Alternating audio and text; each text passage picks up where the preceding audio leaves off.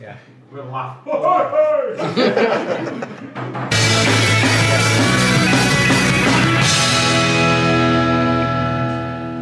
Thank you for joining us for this episode of Bantam's Banter's Roundtable. Don't forget you can download this show and all Bantam's Banter podcasts and stuff on iTunes and bantamsbanter.com. Here's Tom and Dom. I'm Dom. I'm Tom, hello. And we're joined by special guest Keith Wildman. Good evening. Hello. Who is a writer and everything else I know about. He's off Twitter, so I don't want to say it in case I think I look like a stalker. But he drinks beer and wears corduroys. Flares, he wears flares. Corduroy flares, yeah. And Mark Neal from Friends of Bradford City, whose support is always positive. Is that right, Mark? It has to be now, doesn't it? Having made that statement, yeah. Yeah, it does. Yeah. Now you've said it, you can't say how negative. Well, when we're negative, it gets us into lots of trouble, so we've got to be positive. We've been there. Yeah. We're slowly falling back into it a little bit, I think. So yeah, round table. There are people at home listening live, hopefully. And if you've got any questions that you'd like to put to the panel or any subjects that you'd like to hear discussed, then tweet us. You can find us on Twitter at Bantam's Banter, although that's the only way we've advertised this, so you must know that. First subject, Tom. Yeah, throw one out there. I think we should go with the fact that we are now safe. Is it mathematical? Even though it's goal difference? My wife disputes that. Oh, well, we're not. She's a maths teacher. Well, she works at Bradford College, so I suppose that. Right, okay. Yeah, I mean, if you look at Crewe, we're not actually safe, are we? Well, no, we're not, I suppose. But we are. Yeah. It's more probable than possible. There are a lot of teams between us and the relegation zone, and we've got points as well between us and them. Keith? It's what Do some talking. I have never looked to see about the relegation. Was it you never looked at the table? I've never looked at the table. Well, to be honest, I look when we're doing well. I look when we're doing well. I don't really bother. But I've never really thought we're going to get relegated this season. I mean, the teams at the bottom for a reason, and the teams at the top for a reason. And no one in the bottom 3 or 4 is going to suddenly win 4 or 5 games. If you're third from bottom, you're looking at Bradford City in 12th. You're not going to be thinking, say what we might overtake them. Yeah. Which is sort of what's going to have to happen. Yeah, So, I mean, at the end of the day, we're mid-table, which is, of course, where we'd love to. If someone had said, "Oh, you finished mid-table," if like at the end of last season, someone said your first season in League One will be mid-table, I'd have been happy with that. Everyone would be happy with that. Yeah, I think it was the start we got off to that probably clouded the issue, didn't it? And made some people talk about a second promotion, even, you know. Well, that's because I think we've seen other teams do it.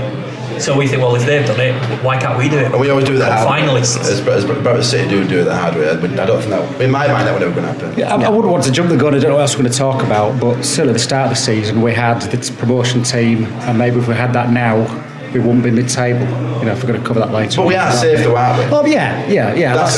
I never really. The last round table we did, we were like, we don't know. It depends on the results, and Steve from the supporters board said it's gold. Our goals. Surely you mean Carl? Carl. Went on with this. You called him Steve, didn't you? Carl from the supporters board said that our goal difference was so good. You know, and in the end, that's what. If by a miracle the teams below us do, we lose and they all win, it does come down to goals. That's what's going to say. I'd compare it to the feeling I had when Peter Jackson was in charge and I went away to Crewe.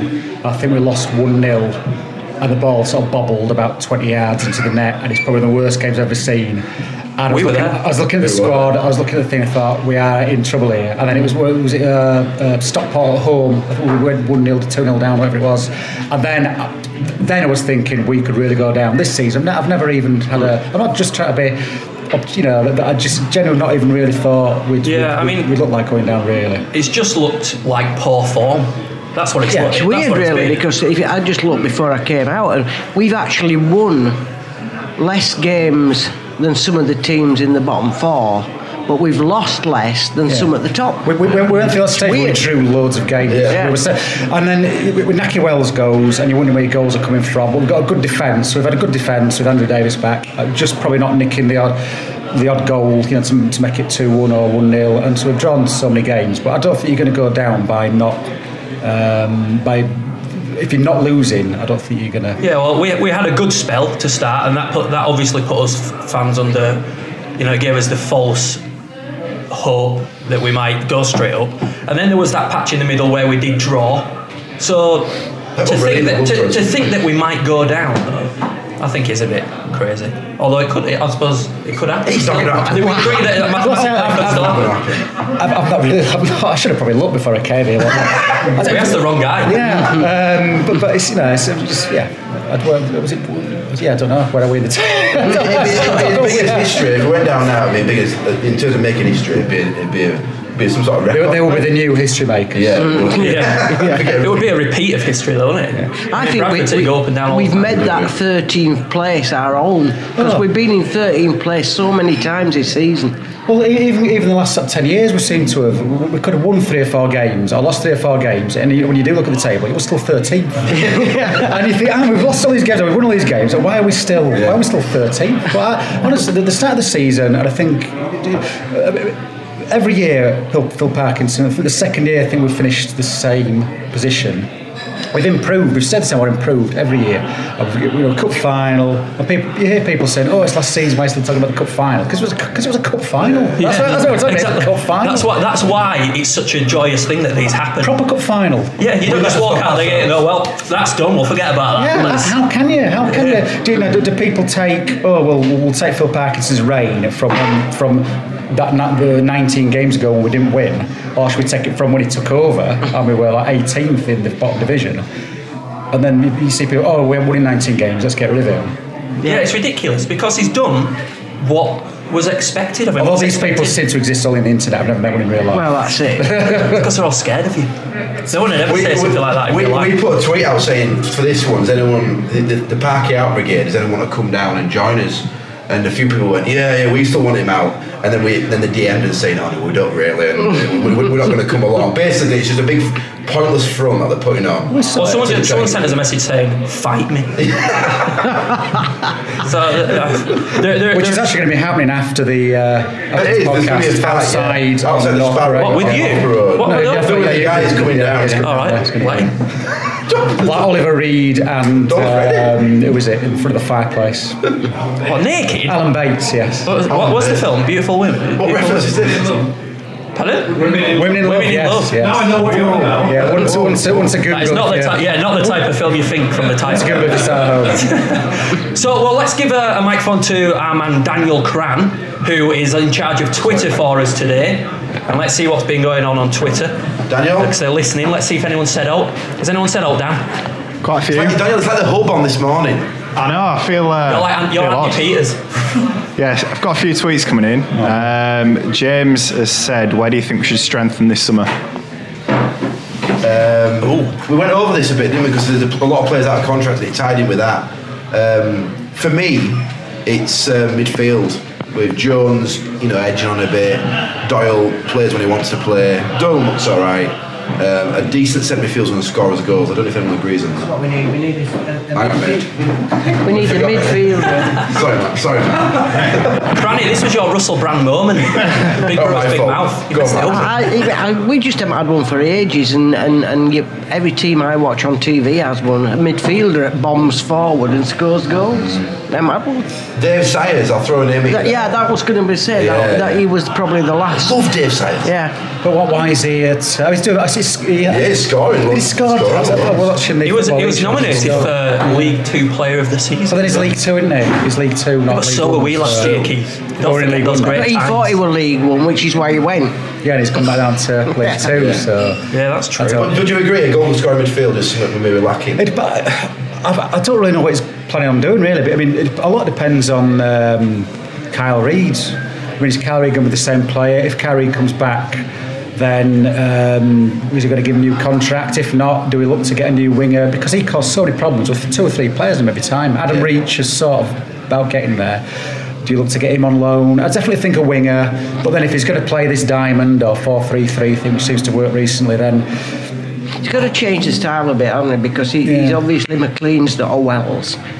No. So I cannot see McLean fitting into the style of play that we have played with Hansen, and He's got to do it quickly because I don't know how McLean played at Peterborough. I mean, he just got a lot of goals, but I mean, I don't know what. Well, he played alongside that Mikhail Smith, didn't he? Oh, it was typical, similar to Anderson.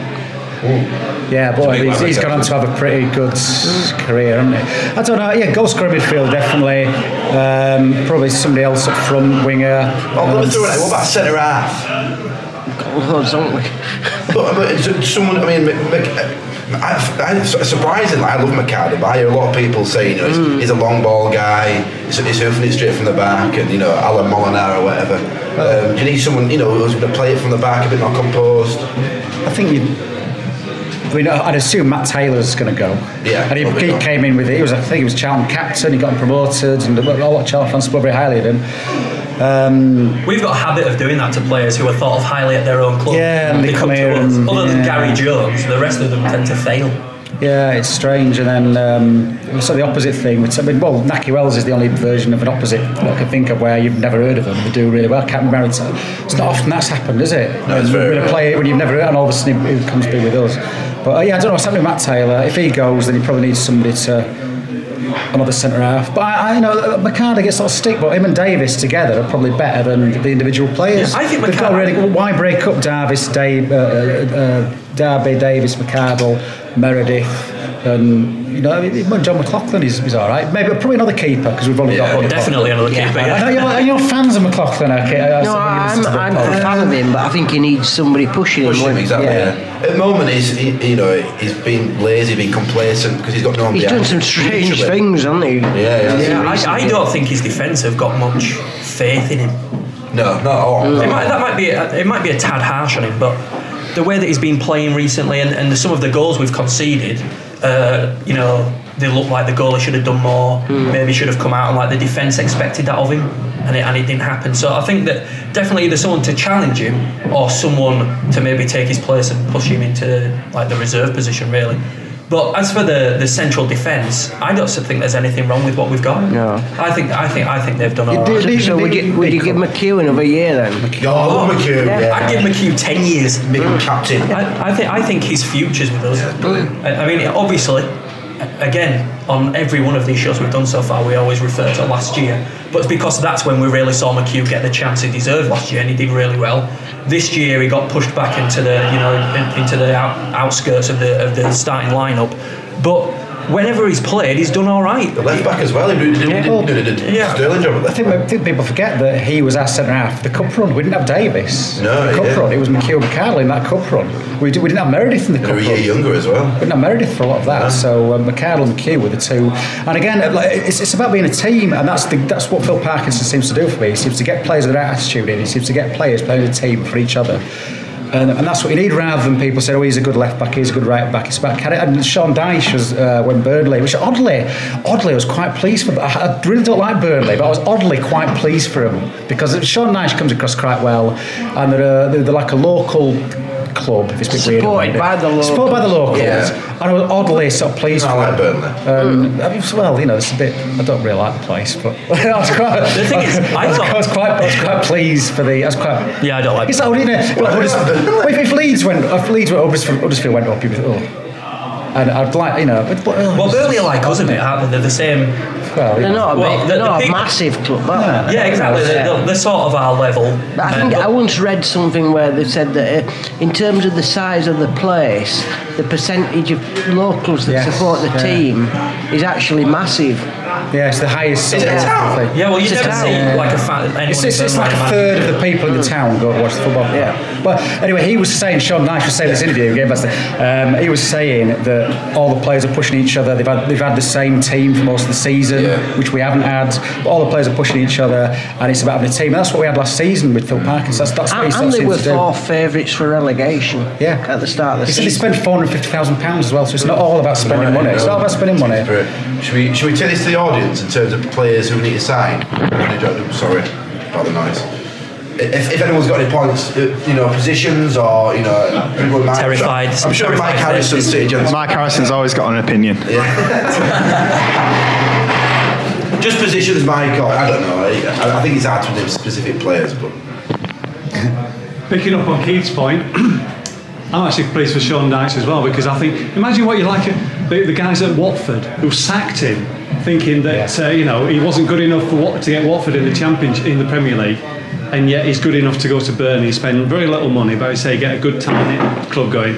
And where at Watford, they're not even getting in the playoffs. So I think on that basis, I think it's great for Sean Dyche. I think he's proved Watford wrong. Defence-wise, I'd keep all the defence.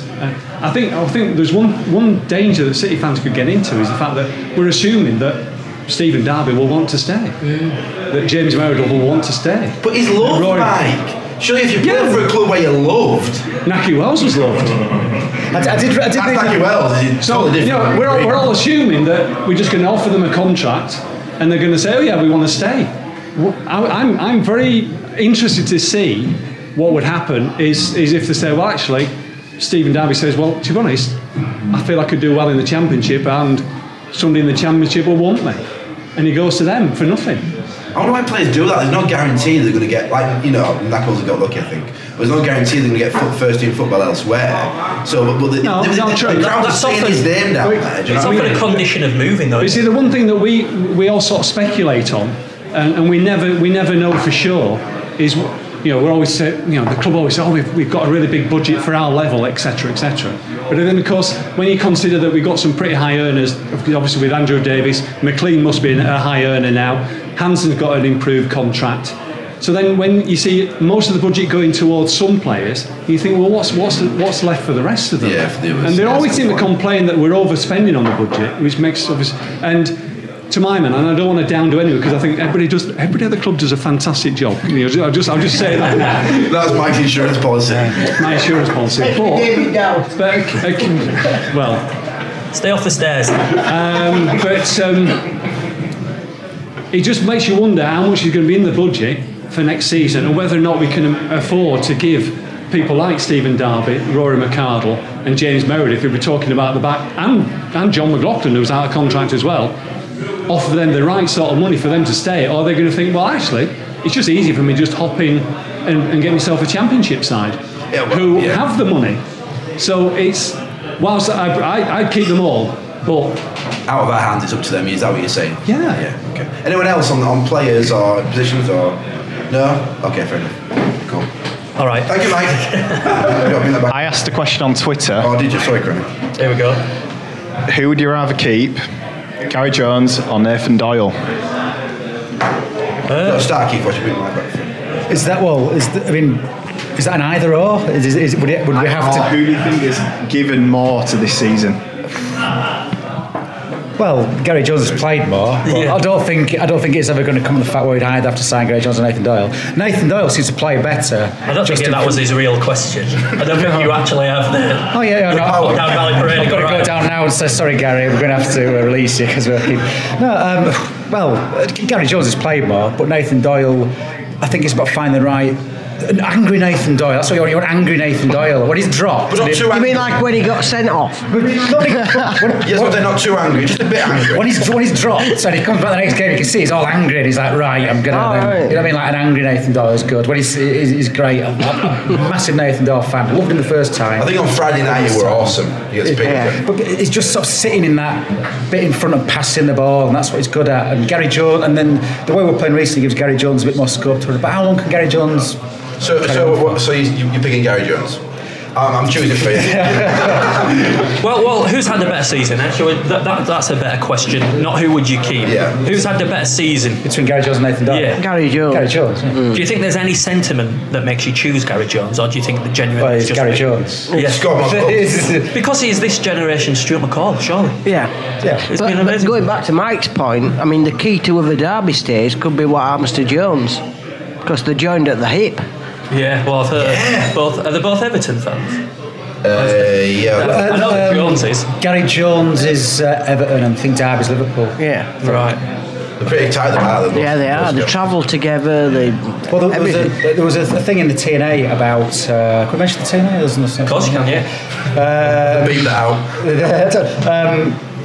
An interview with Stephen Darby, and he seemed to want to. He was indicating he's going to stay from that interview. That's the subject I got on Gary Jones. I think Gary Jones is probably saying to him, something like Gary Jones, and don't forget Gary Jones was at Rochdale for 10 years, and he could have probably moved on. He might just say to Steve Darby, look, you're on a good thing here. Hey Dad, they're singing your name in the stands. Listen to that. And mine as well. Is he? Is he?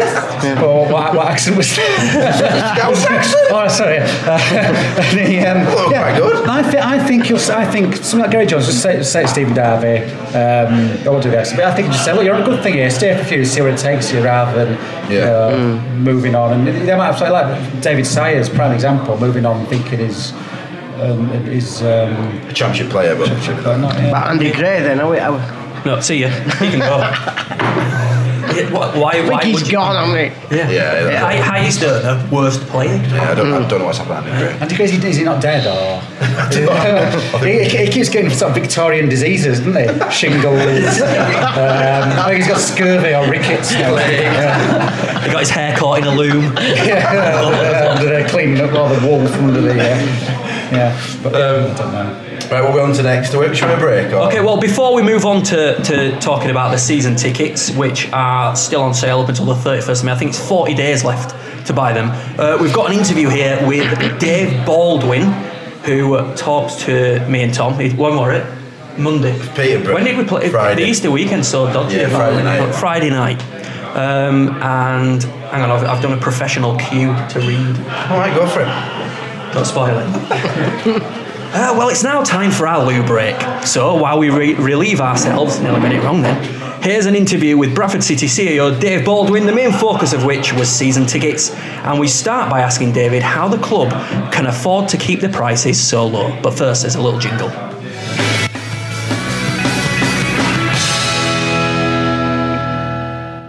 Tom and Dom will be back after this short break. Visit bantamsbanter.com for more stuff. You can also find us on Facebook and Twitter. Probably rolling the dice a little bit on this one, because when we started the scheme back in 2007 season, we did it on the pledge basis that, we need 10,000 to make that happen. Now, given last year's, the euphoria of last year, we achieved 10,000 season tickets, 3,000 flexi cards. But the reality, obviously, we've had a bit of an up and down season this year. So the most important thing was to maintain the same price for 3 years on a bounce. But people take into perspective what we've achieved in the last few years in terms of forward momentum. And the reality is to be able to continue these prices, we need to keep the numbers coming. It's very much a fingers crossed. Let's see if we get to that 10,000 mark again. The lower price season ticket schemes come under a little bit of criticism online from people who are worried that it affects the playing budget next year. Well, put it in perspective. If we doubled the price to normal, to 400 quid, the attendance levels would go down by half. If we drop the price by increase it by 25%, the crowds would go down by the same number. So the reality is that, by having the large numbers there, what it does do is it appeals to your sponsors, it appeals to your corporate customers, it attracts players to the club because of known for the big crowds. So, and if I give you an example, every stand that we have to see in the stadium now is sponsored already for next year. Yeah. The shirt deal's already done for next year. The back of the shirt we've added to because of the crowds that we get, because the likes of Auto Electro like to be part of a success formula. So catering is up as a contract. The retail deal's good. So all those things work because of large numbers. As crowds start dropping, you do run the risk that then you lose all your commercial income. Don't lose all of it, but it goes down proportionally. And if we increase the price by 10%, the audience would drop by 10%. That's pretty fait accompli. But if we double the price, it'd go down by half. Yes, we'd have the same amount of money coming in, but we'd have less bodies in the stadium and all the ancillary purchases that go with it. And the value of knowing what that atmosphere is worth. That 12 man, how many goals and how many points is that worth over a season? Yeah, it's a good point. So it's a risk we're prepared to take because we believe that is an affordable price for people. And there are probably other people, the people that wouldn't come to games, not because they don't want to come, but probably that it would be just a step too far in terms of being able to afford to come. The FlexiCard system proved that. Why did we go from a product 2 years ago that didn't exist to 3,000 people signing up to that scheme? Because money is hard come by these days, and we need to be as flexible as possible to give people an opportunity to come and support their team. So is there a payment scheme again this year? Yeah, there's three ways of doing it. There's pay in full. There's pay through we have a credit provision now where basically you fill in a finance form and the payments, they're equal to the monthly payment scheme we had historically, but it's been managed by an external credit company. Or there's a FlexiCard scheme. Put your £50 down, pay your £10 when you want to come. So you've got a lot of bases covered then in that respect. I think you're looking at a scenario where you're saying, listen, if you've got the money up front, pay it, you're done. You don't have to think about it for the season. If you've got a situation where you want the full season ticket, but you want to pay monthly, there's a credit provision there. And if for any reason there's credit issues, people do have situations where maybe credit's not available to them ordinarily, and there's no disrespect. Everybody gets into times where that might happen. The flexi card's no issue. Pay you £50 and just pay when you come. Okay, so the 25-year season ticket holders, obviously since you came in, you've done your very best to make sure that 25-year season ticket holders get a better deal. What are you providing for them this year? Same scheme runs, really. What I've said is we've got no reason, and we will continue to put the offering in that if a 25-year pays for a suite upgrade, that they will get their season ticket free of charge. That's how it works. So whatever the published price of a suite upgrade is at that moment in time, if they pay that, their season ticket comes with it. So now, in terms of the historic situation, there's no legal position for the club to have to honour anything, but I'm not about wanting to isolate fans who committed at that point, that time back in a previous era. And the second thing to it is that the credit element of it would have run out this year, what was agreed in the CDA. But the way I see it is, it's nice to see the suites full.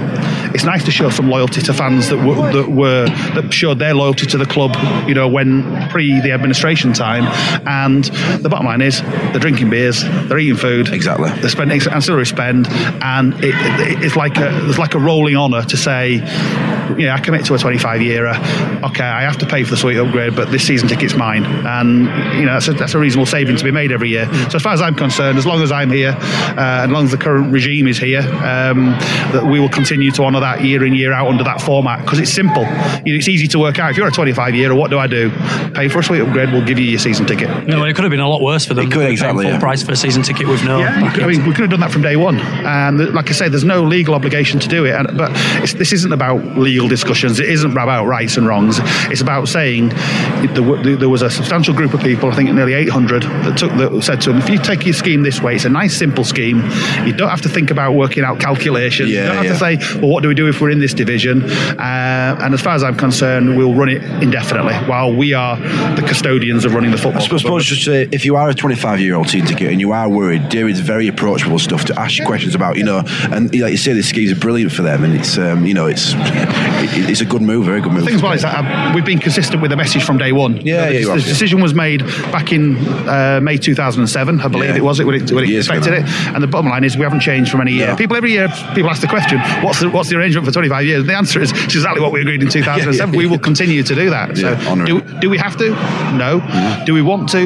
Yes, because we want to encourage the Bradford City family to feel part of that family. And if you do something that makes people feel isolated, then they feel like unwelcome guests, don't they? And then they drift away. So this was in my opinion, it was a win-win. Brilliant. Okay. On to a bit of football now. How important do you think that survival in League One will be to those renewals? I would hope that what people will do, obviously we had an absolutely blistering start, didn't we, in terms of getting off and 21 points in 10 games, and you're thinking, hey, we were going to back-to-back it here.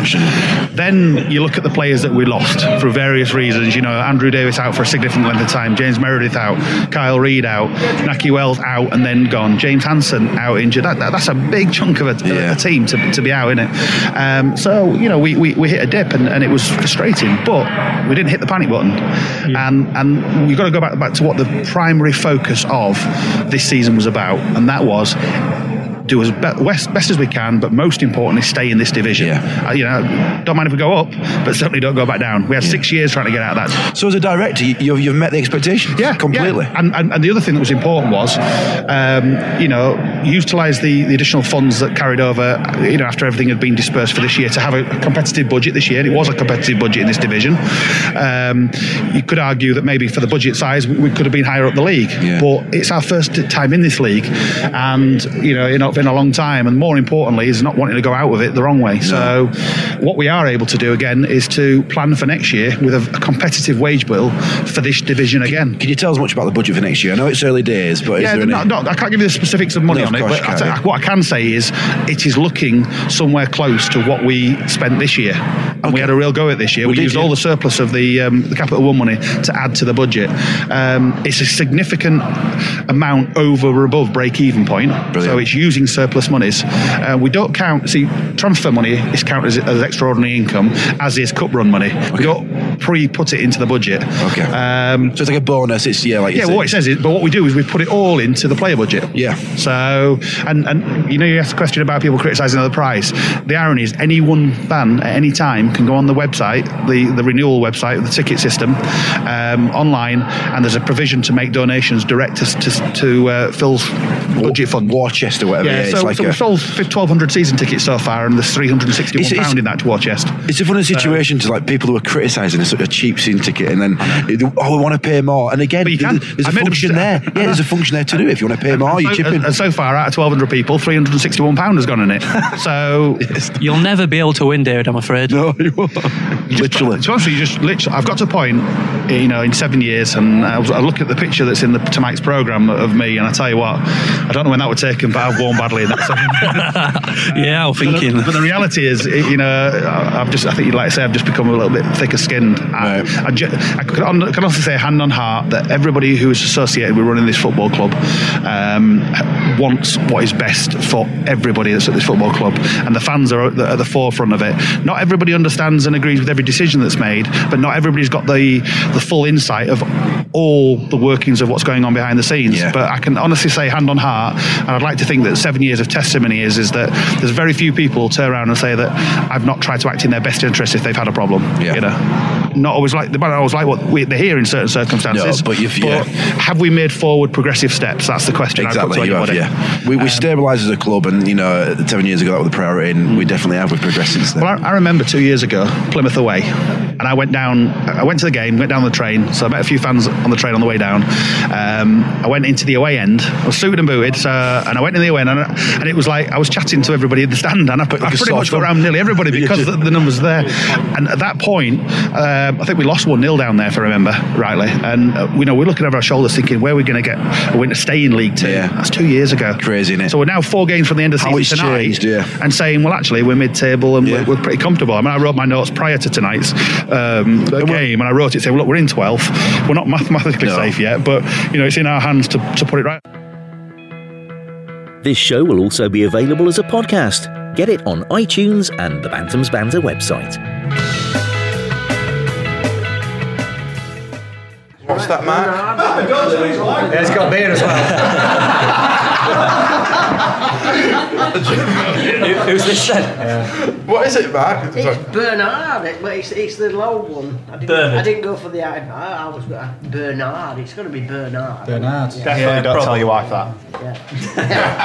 Franny, what are you on? You're drinking out of a chalice. I'm on Devel. Devel? Is that it's a Belgian affair. A Belgian affair. Are you driving home? No. Dad, what have you bought me?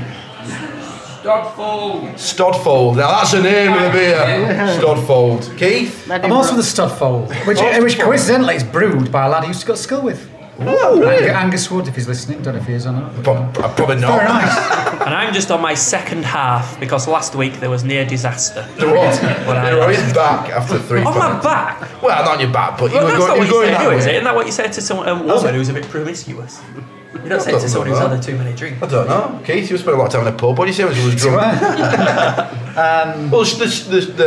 Well, your internet personality does, shall we say that? Might not Yes. necessarily But be. I am partial to a... But on your Twitter it traditional says ale lover or something. All right. Is it? So that means you like your Oh, beer. I do like beer, yes. Yeah. It's very, I find it very tasty. And it gets you drunk if you drink enough of it. It does. But the way Apparently. the way you're going on those halves, I don't think that's going to happen. You not normally you will drink more with halves. I said to you earlier, you'll drink more with halves, whereas you've Well, that's like, your fault. You've made me too conscious you've of had what like I'm a doing. half in. He's sipping it. Like last week, I wasn't thinking. That's lasted about an hour. That half. Get him down, you dog. Tastes like soup. Flares in your chest. Anyway, yeah. this is Bantam's Banter's Roundtable, and what we do is discuss Bradford City stuff. And as we said before that interview with Dave Baldwin, we're going to let you know about the season ticket prices, which are still on sale for 40 days from today. So I think that gives you up until the 31st of May to buy the tickets. And they're still on sale at the low price of £199 for adults, £149 for senior citizens, and £99 for juniors. And of course, the Flexi card is still on, as Dave Baldwin said in that interview, at just £50. And you know that this season, 3,000 people bought Flexi cards. 3,000? Wow. And it was a scheme that came under criticism. And shows yet, what's it. that, a third of our sales? How does the Flexi card work? Well, if you've been listening to that Dave Baldwin interview, you would have known. I've been at the back. But basically, you buy a flexi card for 50 quid, which reserves your seat. Yes. So this will get us onto your conversation about the empty seats in a minute. But you can reserve your seat and then pay a tenner every game to go. Right, that's very good. Was anyone away the club that came up with that then, or does anyone else? Have we got the patent on that? The difference with us is that we've got the spare capacity to do it, whereas a lot of clubs at our level haven't. You know, they've got a ground that fits what they're at, whereas we haven't, have we? So we're lucky in that respect. We can do it. But I think there's been some problems, hasn't there, with the flexi card? Have you heard that? What problems? I don't know. There's been something going on that the club. If you listen on Twitter and you have any problems, let us know and we'll try and. Probably not better put a fraud in people's minds, but there's certainly been something going on. I would think if we got actual scanners on the gates, that might help. Yeah, like what is it at Wembley. I love little old Moira at gate. Yeah, but how does it work? Somebody looks at it. So but you could just go pass it backwards. I don't want to give people ideas here, but don't do that. You do need scanners on the gate, but at the minute you just show you sort of wave it in front of the face. You could be using the same card for like. They've got to have good eyes, haven't they? Well, they're that cheap that why would you? You know, the more money we put into the club. Yeah, especially if we're not talking like Chelsea or Man City or these clubs where it's just going into abroad or something. We're talking about Bradford City where it's going into the club for players, you know. That's exactly why they don't have scanners, though, I imagine, because it's expensive. Yeah, exactly. And a small club like us has got priorities elsewhere. That would be my thing. But I went to Fleetwood, and Fleetwood the other season, they got a massive telly in the corner, like a sort of 20-foot. In the corner where? The stands? Yeah. Fleetwood. They had a giant. Fleetwood. Yeah, Fleetwood. Yeah, they had a giant. Then talk about clubs not having. They had a giant. Yeah, but you don't know where that's come from. It could have been donated. Could have been Sonic But even Wolves' screens weren't working. Yeah, but Wolves are alright, aren't they? They're living off getting relegated from the Premier League. They've got like the 5th highest sort of wage in the league, apparently. What, in the 72 league teams? Something like that. There's a chat, they were very high up. Yeah, Kevin Dole's on like 15 grand a week. Yeah, he also plays for Reading. So what with it? He won 15 grand a week. Before he went to Reading. Maybe somebody could tweet him with what he's earning at Reading. Yeah, if you could update Tom's football vocabulary. When does it end? 31st of May? 31st of May, yeah. So, right, let's move on to Twitter. Let's keep this quick and moving.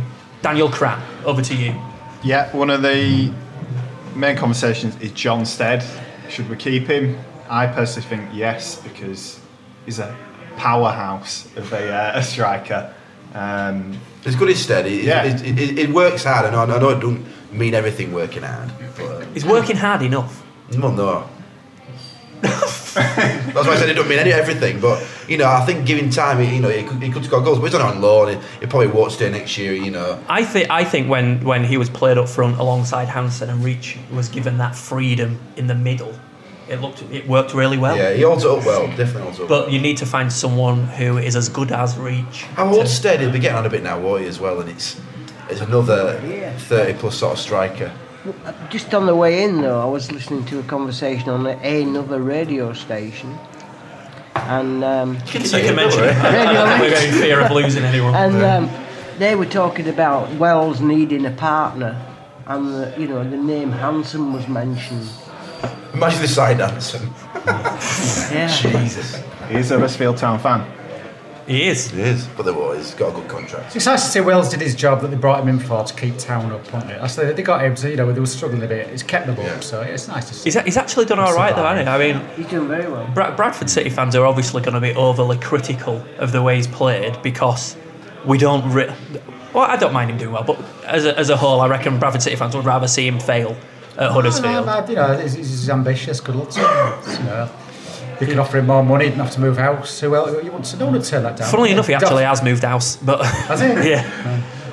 I just know that. Thomas Gadd, student of the year 2014, the club photographer. Yeah, has asked who would you rather have in the Sparrow at the moment, Ronnie Moore?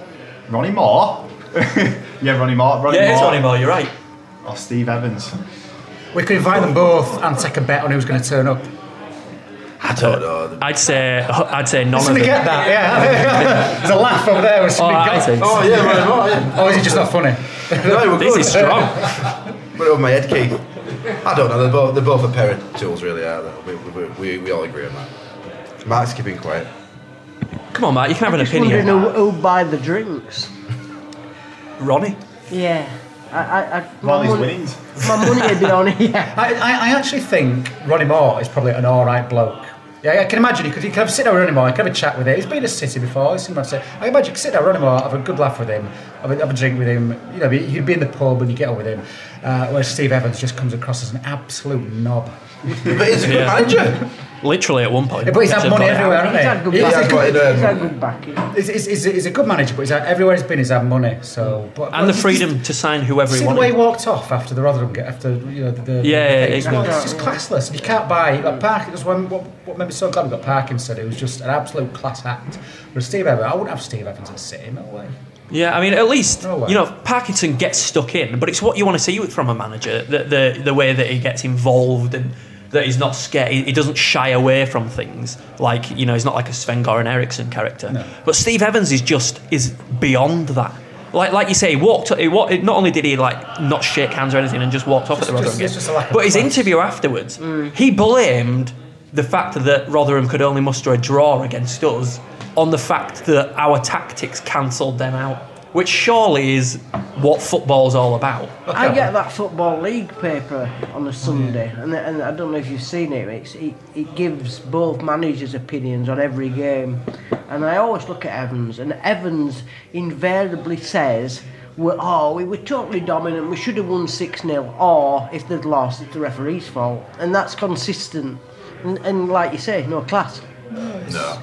There's nothing better than what was it? Who was it? The same Presley, Stephen Presley. Yeah, after Coventry, he sort of said all that, but then they made up. He said, I'm really sorry for saying that. It's in the heat of the moment. People say something in the heat of the moment, and he went back and said, really sorry about that. And then the next game, he said, Bradford are doing really well. They're a good side, admittedly, because they'd sold all the best players. So now we had to say we're a good side in case they got beat. Yeah. But people say something in the moment, and I thought, it's a bit of a knob. And now after that, you think, he's obviously not a person. But Steve Evans just sort of says that. It's just even other you've had some joke, and you've had all these managers who've got big personalities, but. So on that basis, Ronnie Moore's welcome anytime. Yeah, Ronnie Moore then. Ronnie Moore. But it adds to football, doesn't it? Football's it's a beautiful game, obviously, but things like managers being absolute knobs adds to the whole entertainment. Remember how much City fans gave Peter Jackson stick? Yeah. Huddersfield, he's going up the touchline, he's doing that. But if that's your manager, you want to see it. Yeah, but he sort of kept it within the sort of the spirit of the game. Whereas I don't want to some big Steve Evans thing, but he just sort of he gets a lot of coverage. He does get a lot of coverage from us. It's like you got your Ghostbusters 2 with the fella in Ghostbusters 2 who thrives on the negative energy, and he puts that thing in the sewers and the gunk. And not Zod, what the fella was in Ghostbusters. The guy who's on the painting. On the painting, yeah. And he basically he got the city in a big negative vibe, and he fed off that and came back to life through the sort of gunk in the sewers, and then it's complicated for a kids' film. And then the Ghostbusters had to bring the Statue of Liberty to life, sing out some some songs. Yeah. Go on, carry on with the story. And Steve Evans is like that. He sort of thrives on negative energy. He sort of feeds off it. It's weird that he looks like two Ghostbusters villains. He's got he's got the personality of the guy in the painting, and he looks like the marshmallow guy. Mr. Stay Puft. Right, one more tweet. We've got one more to finish on. Yeah, this topic. I think we should discuss McLean. Oh, careful! I'll get myself into trouble. Why isn't it working out? I think he's rubbish. Why is it working out for McLean? Come on, man. Style. I can only think it's the style because he's done it over clubs. The style of play, yeah. Well, obviously not his clothes. He's not. I mean, I think a lot of fans thought that he was just going to be another Wells, didn't they? Well, we hope so. Yeah. We hope that he was going to fill Wells' boots with. And I just don't see him chasing them long balls through the channels. I just don't see it. Well, there's the difference between him and Stead. Although Stead's not really offered much in front of goal, at least he's contributed to goals that we've scored since he came. He's put in the effort. He's been in the right places. McLean looks sort of lost in amongst our team and in amongst our tactics.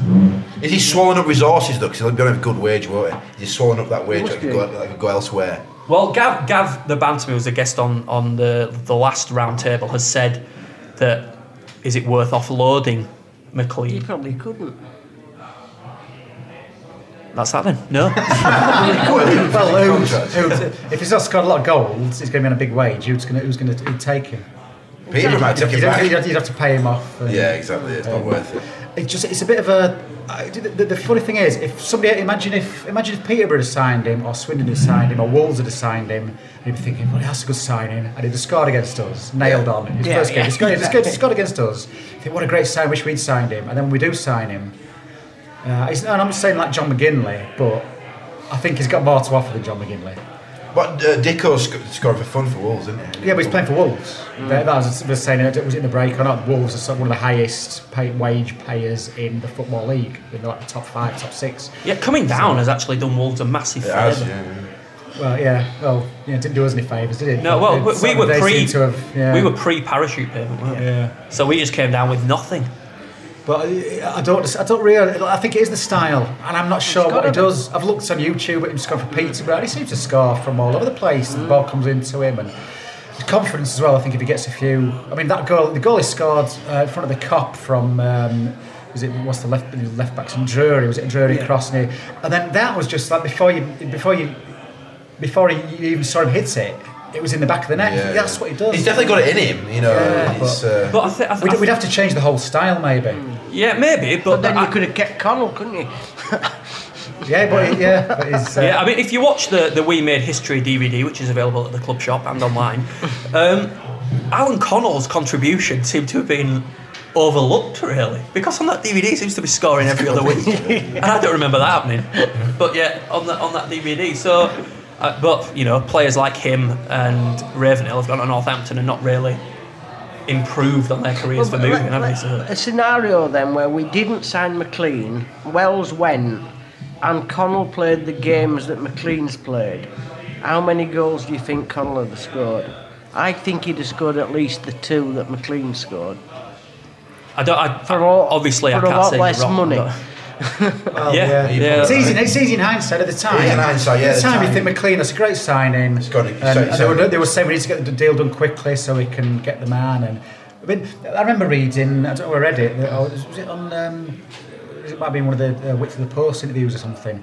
And was it David Ball? Somebody said that Dicko didn't want to come because he didn't want to step in Naki Wells' shoes. Yeah, which is quite an interesting. And then he went to Wolves for loads of money. But to live up to, you mean, exactly. So then that's what maybe McLean's feeling. Whether he didn't want to step in Naki Wells' shoes because he didn't play that way, or whether he didn't want to step in Naki Wells' shoes because people come in and expect him. Whereas McLean's like, I'll do that. I'll go in and score with goals. So next season, I mean, Peter Beagrie's first season. Remember Peter Beagrie's first season? There were people booing him. He went on loan to Everton, and then he's become one of the greatest players we've ever had. So there's movement anyway. Craig's going to speak to Mike, I think. Can I ask Mike? The City Gent. Can I ask Mike about Aaron McLean? See what he thinks of him. Mark's making a really good point. I mean, you say for the money that McLean's come on, I mean, the lad himself must be a bit embarrassed that he's not done as well. Albeit he did set up some good goals, obviously at Sheffield United for Gary Jones, certainly the Crew game as well. He set up those goals for. So he's made some goals. He just hasn't scored up. But then when you think about what our style of play anyway, we don't really get in the box. We don't even get in the box to get a penalty these days. So we've had 1 penalty all season, and I know we probably should have had maybe 1 or 2 more. But we're not even having attacking situations in the box. And I think that's where McLean would thrive. But obviously, as Keith says, in hindsight, it's easy to say because we're just in desperate, almost like, we must get McLean, he's going to come. We were desperate for him almost. And of course, it would just seemed a natural fit. We got some money from Wells, we'll get him. It's just a shame it hasn't worked out. Hopefully, he'll have a good summer and he'll come back, round to go. Because he's got to play next season. So I don't think there's a question of do we keep him, do we not? He's got to fit in. We've got to find a way of fitting him in next season. Yeah. Well, there are a lot of professional footballers, especially strikers, who do have a bad first season. Like I remember Drogba at Chelsea. I mean, I know McLean's not of that standard, but Drogba had a terrible first season at Chelsea, and then the season after was up there with the Premier League's top scorers. So I guess it depends how PP plans to work his team next year. Yeah, and you can't. I suppose you can't always expect the guy to sort of hit the ground running, as it were. He's sort of trying to fit in. He's had a couple of injuries as well, which hasn't helped. But hopefully, if he has a good pre-season, and also then Phil Parkinson gets, because also don't forget since McLean's come, we've then had these injuries and had to then bring in loan players, which he didn't really want to do, but he had to bring the loan players in because of injuries to Reid and Meredith, and Davis was out as well. So this last third of the season has been sort of quite unusual, because it's certainly not what Phil Parkinson really had planned, but being the pragmatist that he is, he had to bring these players in, and we just about got over the line. But I mean, the performance on Friday night, playing the way we did, I mean, that was great. Brilliant, and also, for anybody out there, we haven't found any Parkinson haters to actually come in and see us here or send some tweets in. But there's a lot of people have said, Parkinson he doesn't change from his 4-4-2. Well, see that performance from Friday night, and I think that just showed what a good manager Parkinson is. But does the inconsistency in form not worry? Anyway, or inconsistency in performances? I think it's one of these glass half full, half empty type of things where do you see, is it reasons why there's been some inconsistency, i.e. the team's been disrupted, or is it excuses? And either some people see it as reasons, some people see it as excuses. Well, if you go back to the Burnley thing, they've played virtually the same team. They've had 22 players, and they've played virtually the same 11 all season, and they've got promoted. Rotherham, if Rotherham had lost their top striker, Naki Wells, their entire left-hand side, Reid is probably our most dangerous attacking player. Meredith is probably, Meredith and Reid combined are better than the sum of their parts. Davis has been out for a massive amount of time. Hansen's been out.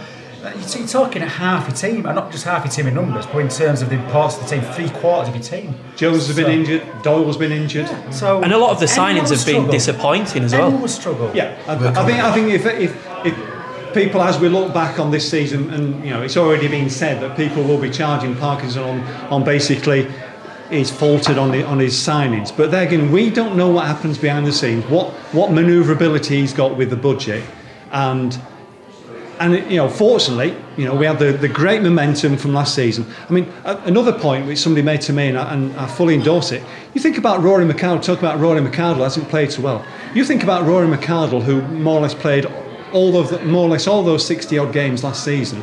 He's had a couple of months off. He's played more or less 40 odd games already. In 18 months, he's played 100 games. That's not even counting what he's played for Northern Ireland and everything else. So if you play 100 games in 18 months, I think hopefully Rory McArdle will have a good summer and a good rest, and he'll come back. I think he's done okay in the circumstances, but people don't really look at that. They don't think, wow, he's played 100 games in 18 months. That's got to tell on some players. So. It's like I say, it's reasons or it's excuses. And well, we've got a tweet here from Wendy who says it's like having a rough patch in a relationship, coming out the other side traumatised but prepared to forgive. That is lovely. Probably right. Beautiful, Wendy. Mark, you keep bringing this up. If your wife's listening, she's going to be worried. So let's move on then. We've gone on about the players and how poorly some of them have done and how well some of the rest of them have done. And there's one thing that I personally wanted to bring up, because I'd had a few rows with people on Twitter about it, and that is second teams. There seems to be a lot of, especially young Bradford City fans these days, that have got a second team like Everton or Liverpool now. And are you a fan? Do you think a fan of fans who have second team? Yeah, a fan of fans who do you have a second team, Keith? It's not that I disagree with it, because I know that sometimes because of family and stuff, there's an affinity towards second team's Burnley. Another team. But I've seen people fighting corners for second teams. I think why? It's I suppose if you're married into a family who have who support the team or something like that, then you might have a slight affinity. But it's sort of galling, and it's hard work enough to support one team. Exactly. It's depressing enough. How depressing has it been supporting Bradford City for the last 10 years or so? So imagine supporting Bradford City and I don't know, another team who's doing something. Why do you find the time? Where would you find the time? The emotional investment, right? I can sit here and talk quite passionately. I like to think about Bradford City for an hour. How can you fit another team into that? Yeah, I mean, these people like I said, it was only brought up because they spend the whole time either arguing about Bradford City or arguing about whatever other team they support, and it seems maybe I don't know, maybe the term's wrong, but I mean, I'm from Bradford. Dad's a Bradford City fan, and so that's sort of it, really. That's the connection, really. I must admit, there's a lot more kids after last year come to Bradford City this year. I've seen loads. I like to think I'm following. It's a good thing to see. You think like the 1911 side, and you're walking past. They used to live in those houses next to the ground. You're seeing people. For the last 100 years, people have walked down Midland Road, and you're following their foot. I think it's brilliant. And you're from Bradford, you can connect with the player. What connection could you have? Do you think as a kid, do you think it's got like a nice credibility if like you go to your friend and say, "Who do you spot? Bradford City." Well, I'm a Man United fan. There's people. There's stigma with it. There's people that spot Barcelona now and Real Madrid, and I don't think I even knew about Barcelona or Real Madrid or Benfica when I was a young kid. You didn't see him on telly. You might have a mate who was really into football and knew all that sort of stuff. Or he'd been to Spain and bought a shirt. Yeah, but because of the internet now, because it's on telly, it's a lot more accessible. I mean, a mate of mine's a Leeds fan, and he's from Bradford. But I said, well, wait, you're a Leeds fan from Bradford, but why? And it was from Eccleshill. But he said, like, growing up, Leeds were the sort of the big team, and he had no idea where Leeds was. He just knew Leeds was near to where he lived, and Leeds was the team that got a lot of the coverage. So he became a Leeds fan. He's in his sort of mid-40s, so he grew up when Leeds was sort of doing really well. And he just used to see the paper about Leeds, so he went along to. He had no family history of supporting football, so he sort of went along to what he assumes like the local club, which was Leeds, and that's sort of what it is. You go along to it, and now he wasn't aware of the other stuff going on because you haven't got the internet and the stuff now. So I quite like Rangers. I don't know why. I just got like an affinity with Glasgow Rangers. I like the Stuart McCall connection a bit, maybe. Yeah. I don't know. You've got to have a second team. You've got to have something strange. Do you have a second team, Mike? Dunfermline. Go on. There Why? you go. No idea. You don't know? No idea. Went to Dunfermline. And when you stood in the high street, the ground's just at the end, and you think, oh, this is nice, I wish I lived in a town where... It's weird, isn't it? I mean, my son is a Palace fan. Went to City up to them losing at home 5-1 to Fulham. And then decided to become a Crystal Palace near Fulham? Why did he decide to become a Crystal Palace fan? Because Crystal Palace came out of the tunnel. Right.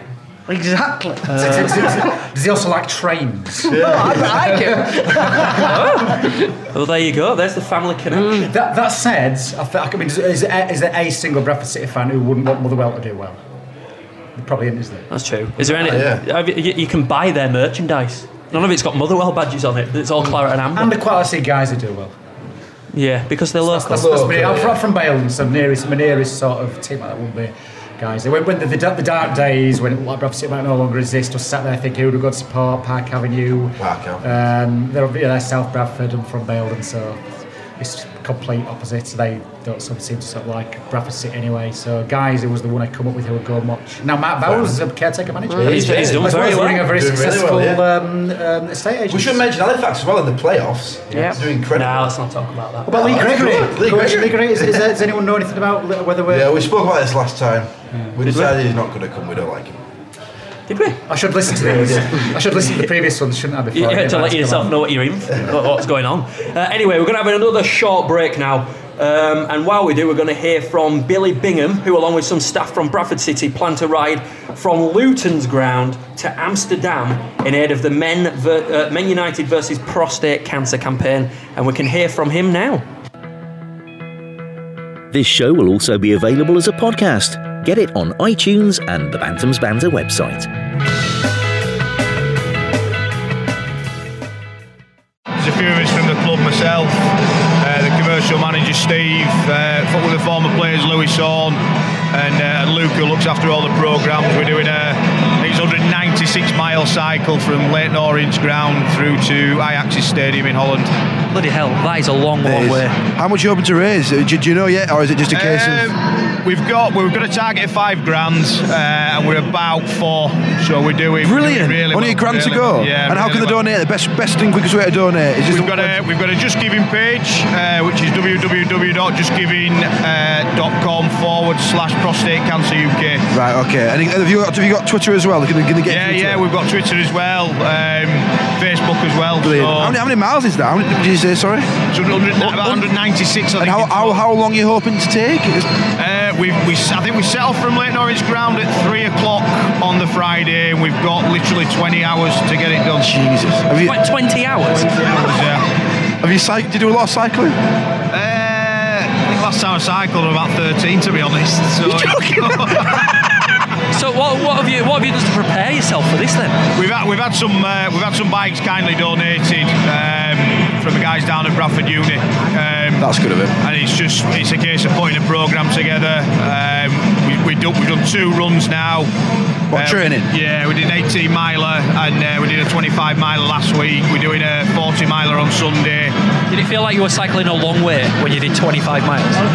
To be fair, I felt like I could have gone a bit more, to be honest. Go on, Billy. Yeah, we kept stopping and starting, waiting for Steve Hawthorne, you see. So, what a brilliant cause, and hats go off to you. What are you going to do about bum blisters?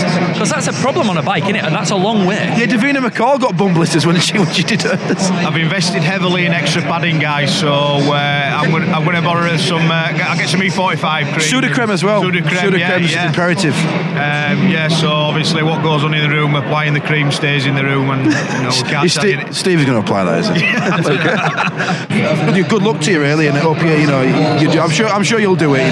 The thought about the money you're raising will power you through. I'm sure it will. I think it's one of those as well. I think once we get over the crossing and it's downhill to Amsterdam, I think there'll be a race on to get to the red light district. I think there'll be a lot of lads. Disgusting. Don't forget you can download this show and all Bantam's Banter podcasts and stuff on iTunes and bantamsbanter.com.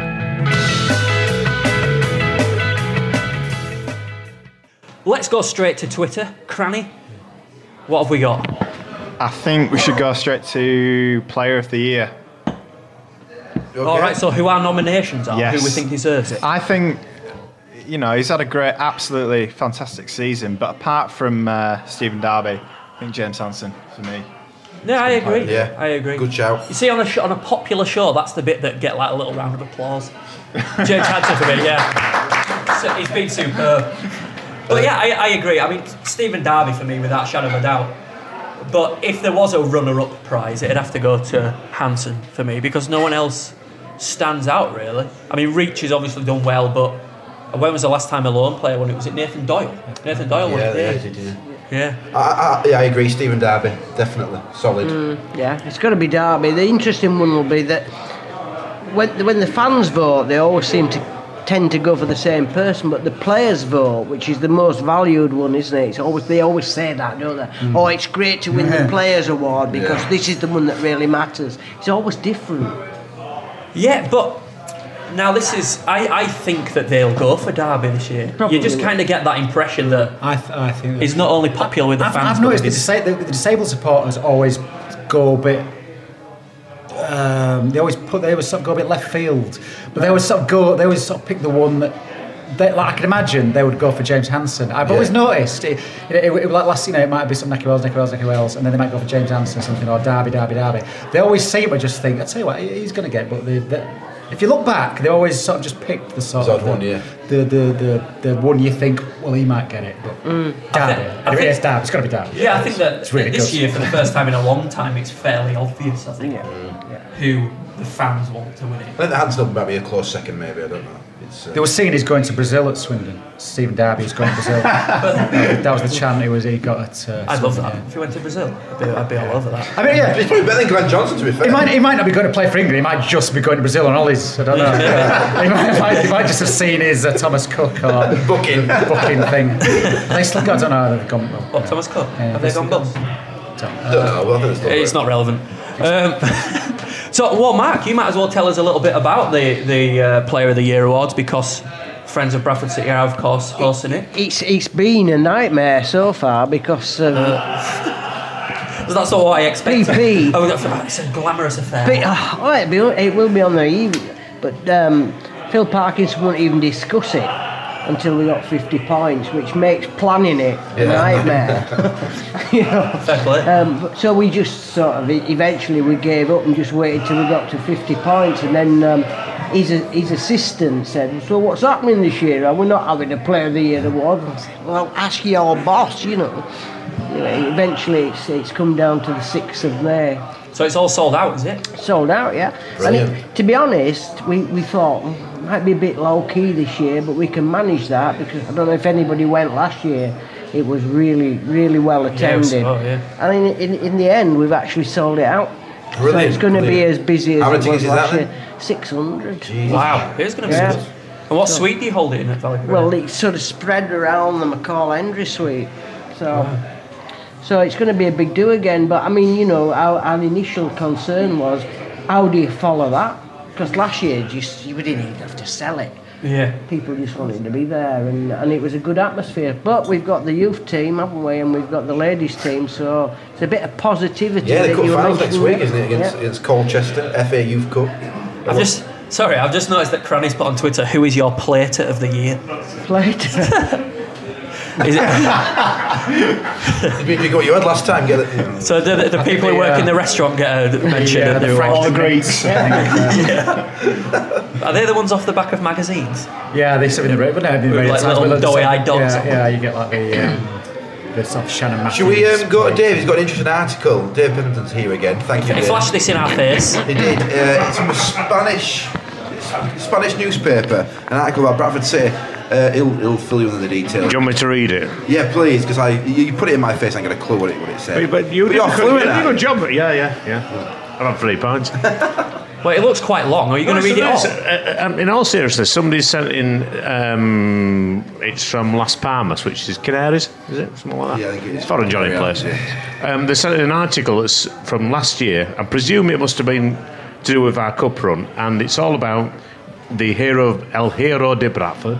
That's it, mate. Can I translate that? The hero of Bradford? I think it might be. Brilliant. Yeah. And it's Is all there an about. article about us in Spanish? Yeah. It's all about Jim. Well, Jimmy Hanson's goal was in Spanish. We can have articles of about. course, yeah. It's all about Jimmy Spears and the FA Cup and his tragic death in the First World War. So what a fabulous To have article! coverage like that in a paper in Spain, it's so. It's a good accolade. Then is it Messi's likely to sign for us during the summer? That's David Silva. But anyway, moving on rapidly. That's good. Can I just make a point anyway about this evening? Yes, you keep talking about the round table. I was disappointed. It's got round edges, a round edge table. It's not a round table. That's the bevel. It's quite clearly oblong, but with beveled edges. Well, it's 2 squares put together. Well, they have got round tables, haven't they? They've got small. They have, but they're over there, and you're over here. Well, next time, Dave, we'll do it. Can I just say about second teams? I've got a second team. Bradford City Reserves. They don't exist, do they? Sod everything else. We ain't got a reserve team anymore. Yeah, sorry. It's a very Youth team, like cup final. the very dark days of David All the Hartley. ladies. Yeah, and the ladies. My first football match with Bradford Park Avenue. My dad used to be an Avenue fan as well. My dad was an Avenue fan. I think a lot of City fans used to be Avenue fans. But he went to both, so he took me to both, and then I kind of got indoctrinated. Showing me age. Anyway, aren't we talking about something more interesting? Yes, the 1911 annual dinner this year. The annual dinner, indeed. As a lot of people might know, hopefully they do know, that in 2011 we had a dinner at the Midland Hotel to celebrate our greatest feat as a football club, winning the FA Cup, and of course then the terrible deaths of people like Jimmy Spears and Robert Torrance in the First World War. So we had a dinner, went down fantastic well. We've had another 2, and our third one is coming up on Saturday in the 1911 Club appropriately, overlooking the pitch, and we've got about 10 tickets left. It's a 3-course meal and a celebrity speaker, and it's £19.11p. Who's speaking? Me. Yeah. That's what I said, celebrity speaker. No, there is a good reason for this, believe it or not. Is that we decided, because 2014 marks the centenary of the Great War, that what we should talk about is where were Bradford City at the time of 1914, and then given that 9 players were killed in the First War, including Spears and Torrance, the 2 cup winners, we thought we've got to talk about that. Now we as a club and a community are going to try and commemorate, and I say commemorate, not celebrate, commemorate the centenary of the Great War and the events we can put on over the next 4 or 5 years. So given that I'm the only sado who'll sit in the library and look up this sort of stuff, it seems like it was me that's going to have to do the talk. So yeah, I'm the Good on you. So how can they get the tickets? Ring the 1911 Club Yeah. reception. They're doing all the sales. Like I say, we've got 10 left. It's a 3-course meal. You might have to listen to me drone on for 45 minutes, but that'll be okay. Well, You'll be drunk by then because it's the end of the meal, so it'll be fine. Yeah, okay. Brilliant. Thanks, David, for that. No bother. Thank you. Cheers. Thank you very much. So, I want to touch on something that it's a little bit sensitive, but I think that because it's been focused on so much on social networking in Bradford City forums, that we should really talk about it, and that's remembering the fire, because a few fans, they feel that it's perhaps overlooked by other tragedy in football, such as Hillsborough.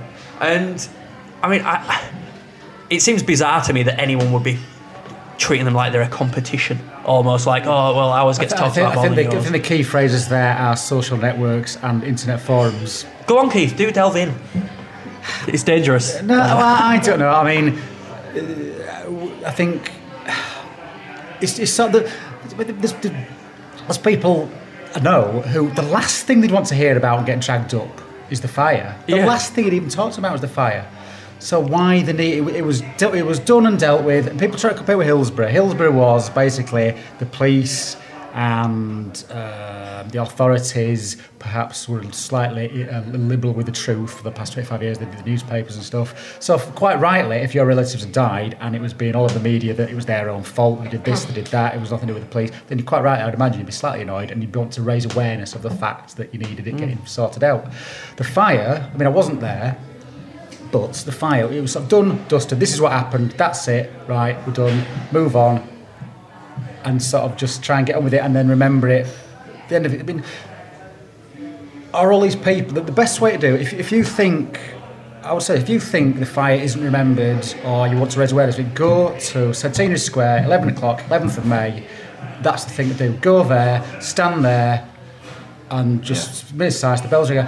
I was there the other year, and there was an ex-Bradford City player, very, very sort of, well-known, very famous Bradford City player, and he wasn't at the front, it wasn't on the stage, it wasn't trying to stop me, it was right at the very back. So I looked round and I saw this, I thought, is that yeah?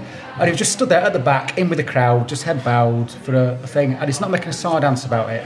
And I think that's never mind flags and blooming petitions, and go down Centenary Square, 11 o'clock, 11th of May. And remember it with dignity. Yeah. It's not a competition. There's nothing to prove. There's nothing to. This is something I feel really, really passionate about. And Dave knows we've had this chat in the Corndolly a couple of years ago when there were all the furor about the flag at Wembley and that kind of thing. And I think Dave will agree with us. Somebody who we were at the fire. I'm quite happy for it to be low key, and I think that's not in any way putting it down on the Liverpool fans. But I think the Liverpool fans have had an agenda. We didn't have that agenda, and everything was dealt with. Even somebody who didn't get credit where it was due was Roger Suddards, who dealt with the fund, the Burns Fund. There was no criticism of the way the money was doled out. He did such a good job on it.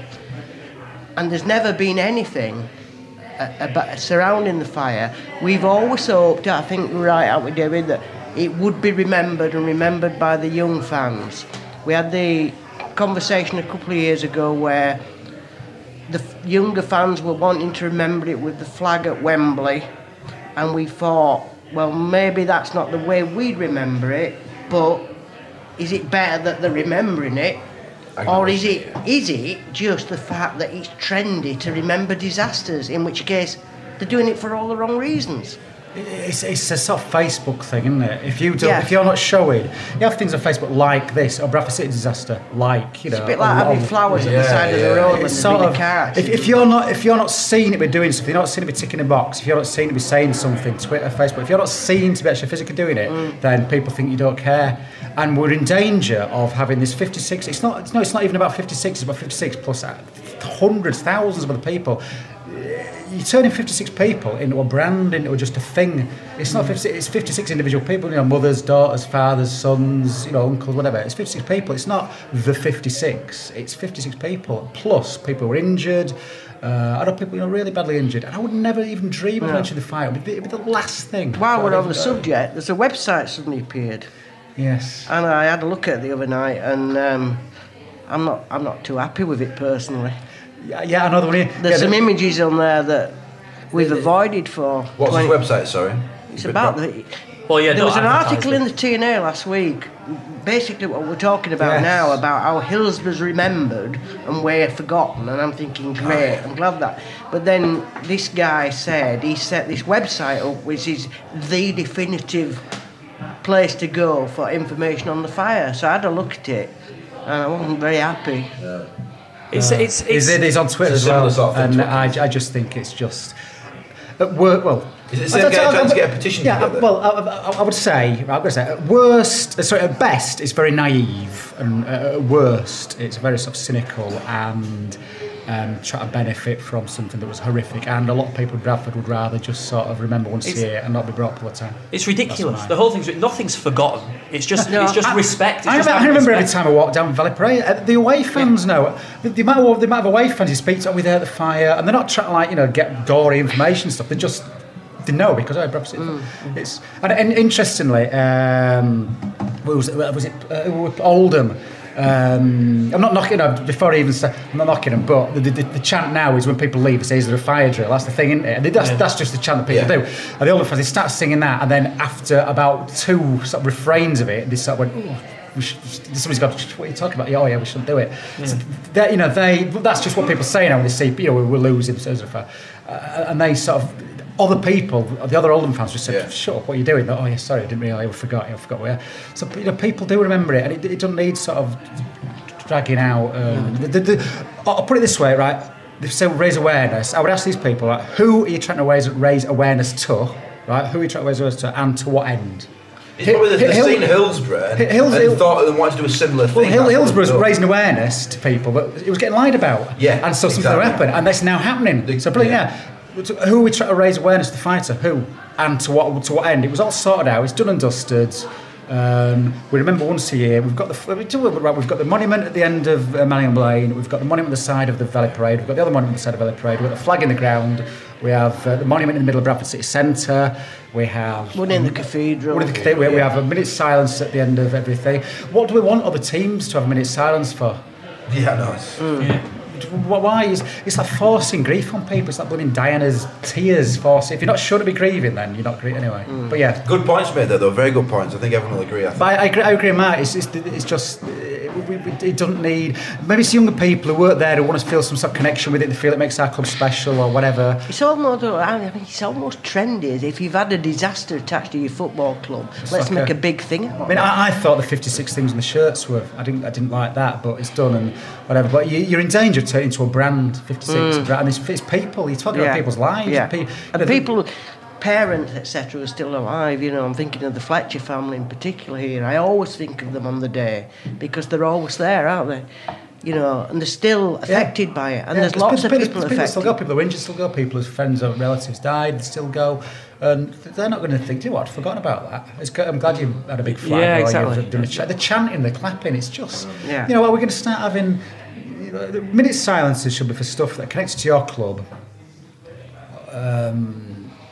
And the chat, and then clapping, clap a minute's applause. How do you decide that? Or a minute's silence, or chanting on 56 minutes, chanting on 7 minutes, chanting on 9 minutes. It's just getting ridiculous. Yeah, exactly. It's becoming like a trend, a brand. And I know I'm on social media and stuff. Oh, we know.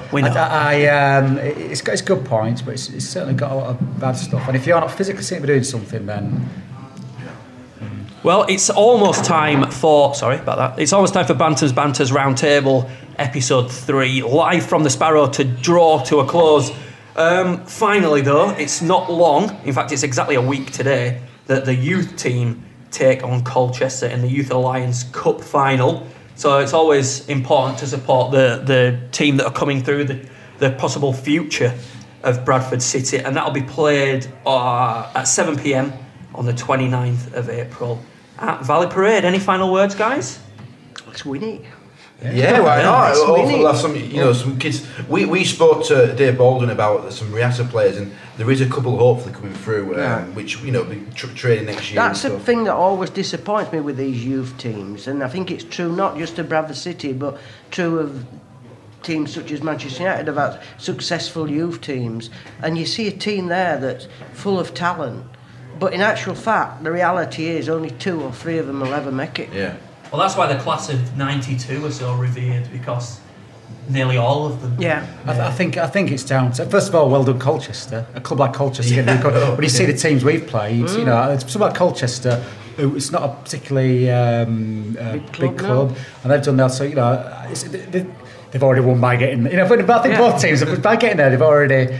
But like I said. You see, remember Sean Murray? Sean Murray was going to have the next big thing, wasn't he? And he was at Bradford City. And he was a good player, but he was like, it's supposed to be the next big. Yeah. But I think it goes down to attitude. You're a good footballer, you're told you're a good footballer, you've sort of got the world at your feet, you might discover sort of going out to the pub or women or this, that and the other. It's about attitude. Something happens. Yeah, but Gary Jones, he's got the attitude, and Phil Parkinson, I think, is the man to sort of try and draw it all together. Phil Parkinson seems to be the man who can see that attitude and build a team, and it is about a team. It's not about having the best players, it's about having the best team. And he's playing McBurney, which says he will give youth a chance, so to speak. Do you know what I mean? McBurney might be different. He's scored a lot of goals, but I think Parkinson will be a manager, hopefully, to put players in there. Well, if you look at who Parkin now, ain't got reserve team. Especially. If you look who Parkin's worked with, what strikers has Parkin worked with? Yeah. The fellow at Rochdale, Ricky. Was it not Ricky? Who were the fellows at Rochdale that play for England? Lambert. Ricky Lambert, yeah. Grant Holt, was he there? They have, and look how James Hansen's come along with. So is he? Parkin's sort of been a bit overlooked. So yeah, you'd think Ollie McBurney with somebody who's worked with Holt, Lambert, Hansen, young players who come up. Then I can't think of any. And all of those players are of similar style as well. Yeah, big lads. Yeah, tall. Is that style or just the tall? It's a height. Well done, John. Well, thank you, Mark Neal, for coming along, and thank you everybody as well, and thank you, Keith. It's been good. I've enjoyed it. So yeah, you can download this as well. If you listen now, I don't know why you want to, but you'll be able to download. What? Anything to say, Dom? Thanks for listening. There's one more Bantam's Banter to record, and that will be against Crawley. And we'll do an end of season roundtable sometime soon. So keep your peepers on Facebook and Twitter for that. Thank you for listening. Anything to say, Christian? I think we've already asked for last words. Before we go, can't we just ask this young lady, if she's a Manchester United fan, about her feelings about what's happened today? Well, actually, funnily enough, we've had a tweet here from Samantha that says, I'm in possibly the only place in the country tonight talking football without one mention of Moyes. And let's keep it that way. So you've ruined it right at the end. Yeah. I bet he ends up at Leeds United. Anyway, thank you very much for listening to Bantam's Banter Roundtable, and we'll see you very, very soon.